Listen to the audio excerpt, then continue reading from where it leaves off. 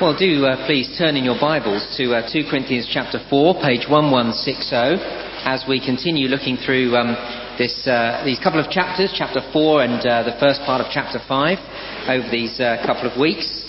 2 Corinthians 4, and we're looking today at verses 7 to 18. Well, in fact, we're not going to get through to 18. We're only going to get through as far as 15, but I'll pick up again from verse 16 next week. Having studied it this week, it's probably a good place to break anyway.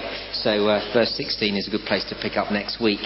So it's 2 Corinthians chapter 4, and in fact it's verse 17 to 15. Have you noticed the huge personality cult in Britain today? In many ways, it's nothing like the cult of personality of post-revolution Russia that saw the idolatry and worship of Stalin. That's not the personality cult I'm thinking about. Today's personality cult sees the majority of Britons enthralled by the superstars of our day. The stars of pop and sport and Hollywood. Pick up copies of magazines like Hello and OK. I can't believe I've just told you to do that, but if you do pick up copies of magazines like Hello and OK, you'll see that personality is huge commercially. Personalities can transform a business. Advertising executives know that, don't they?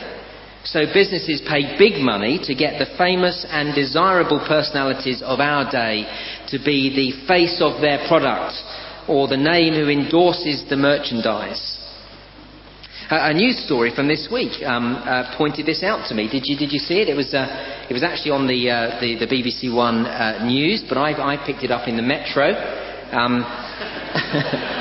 just to show you what I read all day. Here it was. It's all about who is the richest football club in Britain at the moment, and it reads this. David Beckham's commercial value has helped Real Madrid overtake Manchester United for the first time as the wealthiest club in the world. Now, it's very interesting that, you see, Real Madrid Football Club is more wealthy not because they're playing better football. They're not these days. They're actually way down the league. They are more wealthy because they have Becks in their team. And people love to buy David Beckham merchandise. The personality cult is alive and kicking in Britain, as it was in first century Corinth too. You see, as we turn to 2 Corinthians, we are turning into a society that loved impressive, powerful, dynamic and strong people. They were not impressed at all by weakness. And that personality cult had infiltrated the church too. The church was now influenced by that same cult of personality. And so when a group of leaders emerged who were impressive, powerful people, the Christians in Corinth loved them, hung on their every word, wanted them to be their leader. And desperately they were more impressed by the personality than by the gospel that these people brought. Which is why Paul writes as he does, really right the way through the letter, but not least of all in chapter 4. But just to see this, will you turn over with me to chapter 11 for a moment, just to give us the background. And then we'll come back to chapter 4 and stay there for the rest of this morning. Well, not for the rest of the morning, you understand. Well, no, it will be for the rest of the morning. It's only 11:45. 2 Corinthians chapter 11, verse 4.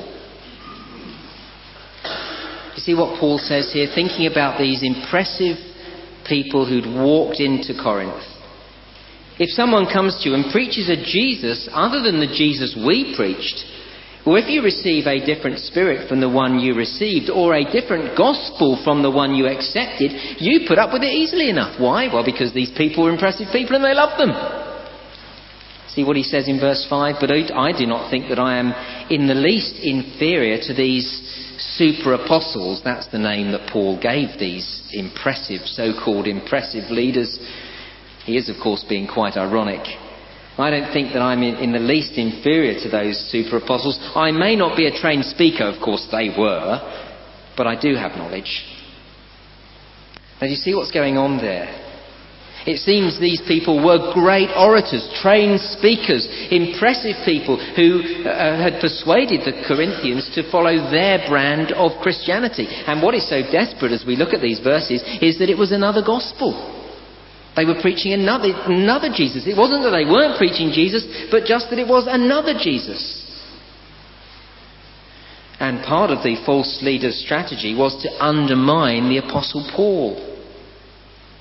Indeed, in chapter 12, we won't look at it now, Paul talks about his weaknesses. Why? Because these false teachers had said, look at Paul, he is a pathetic specimen of humanity. He is weak and unimpressive and sickly. But Paul is going to say in our section, and indeed as he says in chapter 12, no, actually weakness is the very tool that God uses to bring his gospel to people.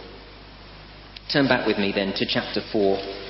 Chapter 4 debunks the personality culture. And it shows us that the Lord chooses to use weak and ordinary people like you and me to bear the gospel.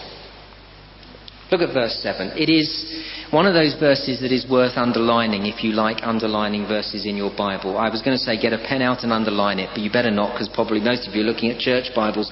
Wait until you get home. Chapter 4 verse 7, we have this treasure in jars of clay to show that this all-surpassing power is from God and not from us. It is a packed verse. We have this treasure, says Paul in verse 7. This gospel is a wonderful treasure. Paul described it in verse 6, the verse before, as the knowledge of the glory of God in the face of Christ. Christian, what a treasure you have in the gospel. You know God. Oh, Rosemary helped us to think that through as she was praying for us. We can come into the very presence of God. You can see the glory of God in the face of Christ. What a treasure. Such a treasure that Jesus himself said in the parable of the pearl of great price, the first of the readings that we had, that we should make sure we have this gospel whatever the cost. Quite simply, the gospel is the most precious thing in the universe. And that makes the next thing that Paul says in verse 7 such a surprise. We have this treasure, the most precious thing in the universe, we have this treasure in jars of clay. Now, last summer, once we knew that we'd be leaving London to come to Sheffield, we spent most of our days off making the most of all the sights that we hadn't yet seen in London. You know how it is. When you live somewhere, you don't actually appreciate where you are. You don't tend to see or bother to go and see all that you've got on your doorstep. We've been enjoying going out to the hills. That's now a new thing for us. You've probably got used to it. We were the same in London, with all the sights to see. Well, we started to see all the sights that we hadn't seen, knowing that we were going to be a long way from it. And so one day we spent at the Tower of London to see the Crown Jewels. It's an impressive building, of course. You will have seen it yourself. And the Crown Jewels are magnificent. The royal maces, the swords, the staff, the sovereign's orb, the coronation ring, and of course the imperial state crown, containing over 3,000 diamonds and pearls. And on top of that there are sapphires, emeralds, rubies, including the Edward the Confessor's sapphire, the ancient Balas ruby and the Stuart sapphire. The crown jewels, of course, are so precious they are kept under lock and key, heavily guarded behind reinforced bulletproof glass in a tower with huge gates. Seems sensible to keep precious things in a secure environment. So what a surprise verse 7 is. We have this treasure in jars of clay. The most precious treasure in the universe, the gospel of Jesus, is kept in jars of clay.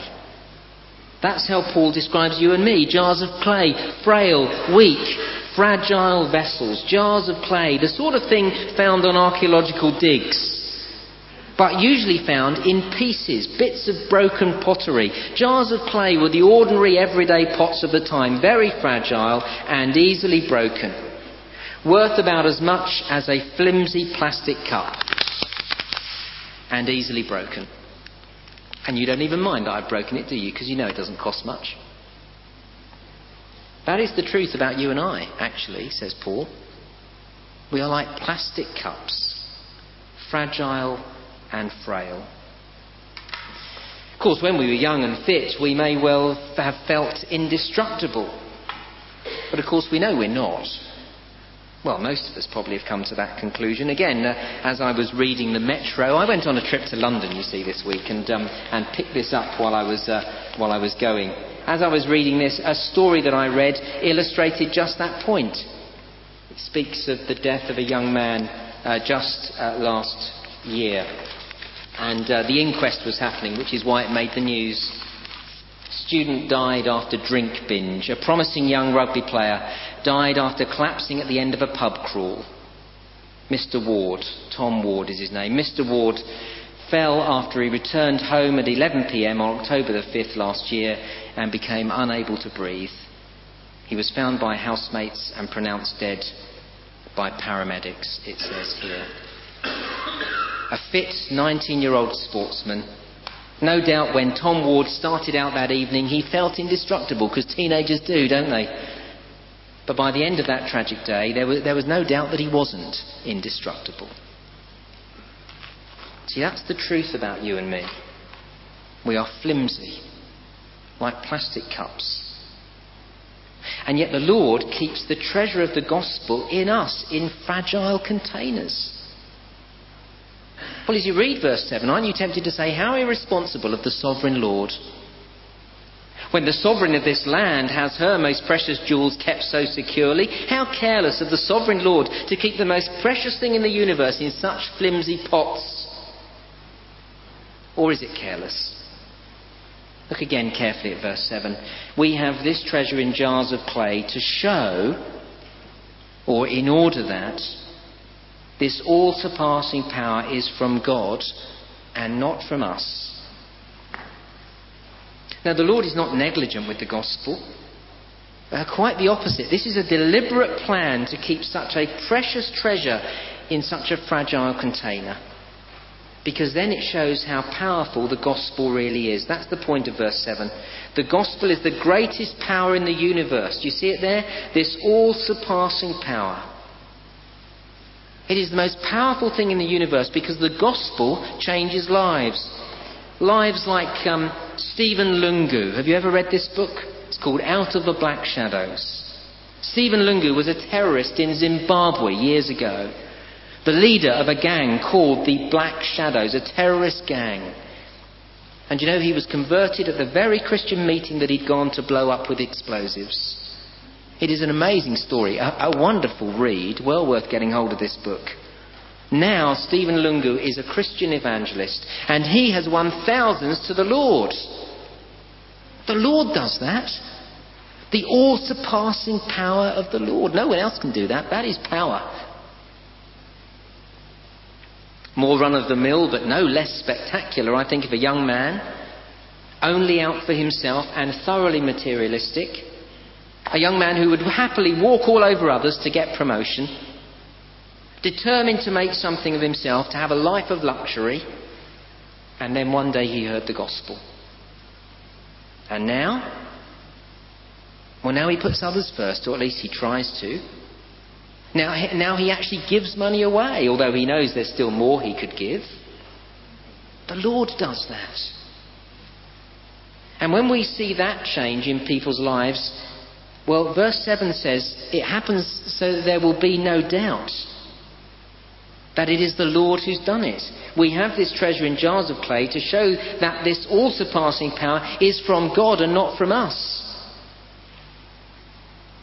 And verse 15 tells us that should cause us to thanksgiving and to give glory to God.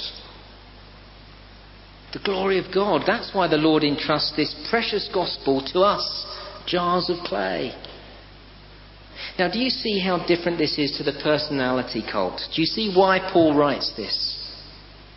The Lord uses weak and insignificant and fragile people to carry the gospel to others, so that when others become Christians, people like Stephen Lungu and the young man I was just telling you about, when the Lord makes people Christians, there is no doubt that it is the Lord and not the personality. But just like the Christians in Corinth, we are easily seduced into thinking that it is the personality that will change lives. Have you noticed how it is seeping its way into the church in Britain? So Christians are attracted to follow magnetic, alluring, captivating church leaders. We love the witty and powerful person who has no weakness, the person who's got it all together.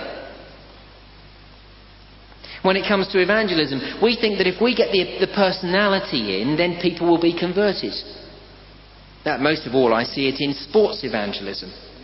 We believe that it is the sports star who will convert people. We would never say it like that, but that's actually what we believe. So we invite a sports star to speak at an event without asking any of the important questions. Is the sports star a gifted communicator to the gospel? We don't ask that. We just want them to come. Will they be faithful to the gospel in their presentation? Doesn't matter. They're a sports star. Is the sports star authentically living the gospel? We simply don't ask those questions. We believe that if only we can get the superstar to speak at our event, then people will become Christians and they'll want to know more. Don't we think that way? It's just the personality cult. But you see, verse 7 is quite the opposite. The Lord deliberately entrusts the gospel to weak and frail human beings, people who are not stars of anything, to people who are nothing very spectacular. Why? To show that the power is His and not ours. That's His plan. Divine power through human weakness. That's the big theme of the letter, actually. And what does that human weakness look like? What does it mean to be a jar of clay? Well, for the bearer of the gospel, it means struggling with life every day. Isn't that a surprise? Struggling with life every day. Look at Paul's experiences in verses 8 and 9. There are 4 P's. Well, there are 3, but I made up the 4th. But you'll see how it works. 4 P's. And they are 4 P's that are part of authentic Christian ministry. The first one, verse 8, Paul was pressed or hard pressed. Squeezed, you see it there, hard pressed in verse 8. Squeezed into all kinds of tight corners. That's how Christian ministry is. That's how Christian service is. That's how I find it. Pressurized by countless stresses outside my control. For Paul, it meant dealing with an errant church in Corinth. That was a huge pressure for him. It caused him all sorts of sleepless nights, but it wasn't his fault that the church had gone astray. He'd left a good church set up. Now he felt hard pressed. Pressed, the second P, verse 8, perplexed. Bewildered, utterly at a loss. Can you see Paul at his desk with his head in his hands, at his wit's end, not knowing where to turn next? Well, again, let me tell you, that is my experience of Christian ministry. I don't know where to turn next most of the time. That's a great encouragement for you to know that I'm your new vicar, isn't it? There are so many issues that are far too big for me to cope with coming across my desk. If not daily, then quite regularly. I don't know where to turn, which one to tackle next. And even when I do turn to an issue, I don't have a clue how to deal with it anyway. You're getting more encouraged by the moment, aren't you? Do you feel that same thing when you look at the mess of the world? Of course you do. Can you deal with it? No. Maybe you feel that when you look at the amount of work you have to do. Maybe you just think your own life is in a mess. How can I possibly deal with it? Perplexed. The third P is in verse 9. Persecuted. Hunted like a wild animal. People hounded Paul out of town. And as you and I stand up for Jesus, we can expect to be, well, unpopular at best. And with the way laws are going in this land, well, we might well expect to be persecuted as Paul was. Now, persecution is the normal Christian life. I'm not going to go looking for it, but if I'm to be faithful to the Lord, I won't be able to avoid it. Pressed, hard-pressed, perplexed, persecuted, and the fourth one is punched. Well, Paul says in verse 9, struck down. But literally it is punched, it is thrown prostrate by a heavy blow. And of course Paul he knew that he was physically beaten. He says it in chapter 11 of this letter. Now, when you're under that sort of pressure with those 4 P's coming against you, you realise your own weakness, don't you? You realise that you're as fragile as a plastic cup. I doubt Paul ever felt like an indestructible teenager. He knew he was that far away from being crushed. And yet notice what he says wonderfully in verse 8. We are hard pressed on every side, but not crushed. Oh, we're like plastic cups, but we're not crushed. We're hard pressed on every side but not crushed, perplexed but not in despair, persecuted but not abandoned, struck down but not destroyed. Or as J.B. Philip puts it, the last phrase, they can knock me down but they cannot knock me out. Don't you love that? Why? Because Paul was a particularly strong or resilient person? No, that's not the point at all. We do think of Paul as this great super Christian hero. No, that's not it at all. He was able to keep going not because he was strong, but because of God, because of his power. See, look at the Apostle Paul and you saw verse 7, the all-surpassing power of God at work. Gaius Davis wrote a book called Genius and Grace. Maybe some of you have read it. In it he looks at some of the great Christian witnesses of the past centuries. Luther of the 16th century, Bunyan of the 17th, William Cooper of the 18th, Lord Shaftesbury of the 19th, Amy Carmichael, C.S. Lewis and J.B. Phillips of the 20th century. Now some of those names will ring bells with you. Maybe they all do. They were people who were mightily used by God. And yet these great Christians suffered from anxiety and depression and guilt and darkness and doubt. And in his book, Gaius Davis demonstrated how divine grace enabled these great men and women to cope with their weaknesses. And you see, it's as people cope that the power of the gospel is demonstrated. That's the point of verse 7, isn't it? That's the point of verses 8 and 9. It's when people are converted through the ministry of frail people that we know that it must be the power of God that has changed them. Verse 7, we have this treasure in jars of clay to show that this all-surpassing power is from God and not from us. It's a million miles from the personality cult. Christian, what's your weakness? Shyness? Depression? Darkness? Doubt? A broken relationship? Maybe it's a physical illness. Are you simply unable to cope with the pressure of life and work? Do you wake up sometimes thinking, I can't go a moment longer? I bet there's some like that here today. Listen, some of God's greatest heroes and heroines have been neurotic and depressives. And so be encouraged. These struggles that you have do not leave you useless in the Christian life, but quite the opposite. Exactly the opposite. As you struggle, if you're a weak person, the world will leave you on the shelf. Left to die like a weak and injured animal in the wild, left to the vultures. In the world's eyes, if you are weak or even if you're ordinary, you're on the shelf. Because the world loves the personality, the powerful, able, outstanding person. But the treasure of the gospel is in jars of clay. And so the Lord loves using weak people to demonstrate his all-surpassing power. Christian, be encouraged. Do you wonder where to turn to next?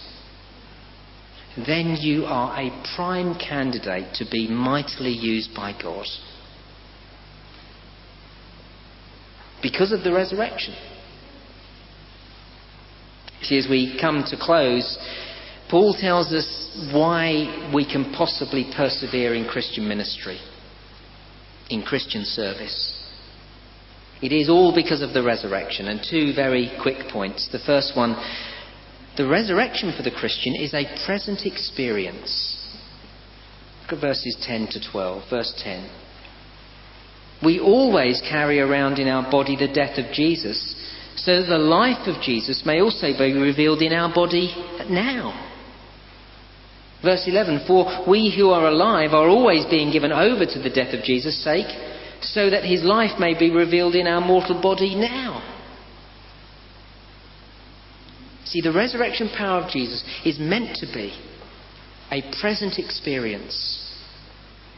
I wonder if you've experienced this. It's the dramatic language of death and resurrection in verses 10 and 11. But the point is this: as we give ourselves in service to the Lord,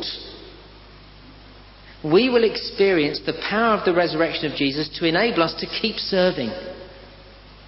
So that as we feel these things in verse 8, being hard-pressed, perplexed, persecuted, struck down, he'll actually raise us up and help us to overcome.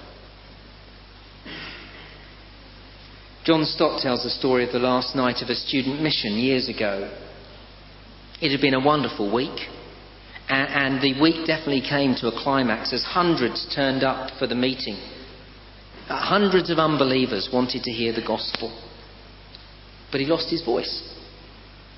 And all he could do was sort of croak. Barely that. Just before the meeting, he asked the students to pray that God's strength would be seen through weakness. He went out into the auditorium and, in his words, he croaked his way through the address. He says it was pathetic. But now, years later, this was in Australia, regularly when he now goes over to Australia, he comes across people who were converted at that very meeting. Not just that week, at that very meeting. And people who are now, years later, still going on with the living God. Verse 10. We always carry around in our body the death of Jesus, so that the life of Jesus may also be revealed in our body. Even in the midst of sickness and pain and tiredness and depression, the inward life of Jesus gives us a vitality that we could not expect otherwise. Have you experienced that? I wonder if most of us don't know that present experience of the resurrection, because we don't know what it is to carry around in our body the death of Jesus. Because we won't allow the gospel to carry us into situations that take us well out of our comfort zone. If we would be a bit more daring for the Lord, even we, weak people, pathetic plastic cups that we think we are, if we would be prepared to go into situations that we never thought we could cope with, then we would know the life of Jesus raising us up, experiencing the power of the Lord, bringing us through those situations. That's verses 10 and 11. And when we do, look what happens in verse 12. So then, death is at work in us, but life is at work in you. That's a surprise, isn't it? The Corinthians experienced new life because Paul was prepared to suffer to take the gospel to them. We persevere in Christian ministry because the resurrection is a present experience. And we persevere in Christian service because the resurrection is a future certainty, as we close verses 13 to 15. It is written, verse 13, I believe, therefore I've spoken. With that same spirit of faith, we also believe and therefore speak. See, Paul is quoting Psalm 18 and Psalm 16. You may want to read it when you get home. It is a psalm where the psalmist had experienced the Lord's rescuing him from death. And Paul says, just as the Lord rescued the psalmist from death, we believe that the Lord will rescue us from death on that final day through the resurrection. And so, he says, we'll speak out for Jesus even if it kills us. Verse 14. Because we know that the one who raised the Lord Jesus from the dead will also raise us with Jesus and present us with you in his presence. Here he's talking about the future resurrection as an absolute certainty. This came through my door this week. It is the Barnabas Aid magazine, a magazine produced by the Barnabas Fund, an organisation set up to support the persecuted church all over the world. It tells stories of people all over the world who are suffering because they are Christian. And you know, there's even stories of Christians in this land who are suffering. There's 3 from the north of England.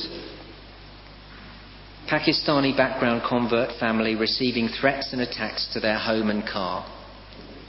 Iranian background convert has front door glass repeatedly broken, 10-year-old son repeatedly beaten by older Muslim youths. Eventually they have to move house. And again in the north of England, 2 Pakistani teenage girls baptised in another part of the country for fear of local Muslim community. Persecution is happening on our doorsteps. Of course, it's happening all over the world as well. What keeps people going in Christian service when death is a very real and present danger? Paul says, verses 14 and 15, being certain of the resurrection from the dead. A rock-solid belief in the resurrection makes us bold. And others benefit from that. Verse 15, all this is for your benefit, says Paul to the Corinthians, so that the grace that is reaching more and more people may cause thanksgiving to overflow to the glory of God. To the glory of God. Not the glory of the individual, not like the personality cult. That's what Paul's been saying. The personality cult is so dangerous, and it is so not Christian. Christian, do you feel weak? Like a plastic cup? If you do, you're a prime candidate for doing mighty things for the Lord. Does it feel as if you don't know where to turn tomorrow morning? As you trust Him, He will give you the resurrection power to keep going. And when you do that, the glory will be His. Let's pray together.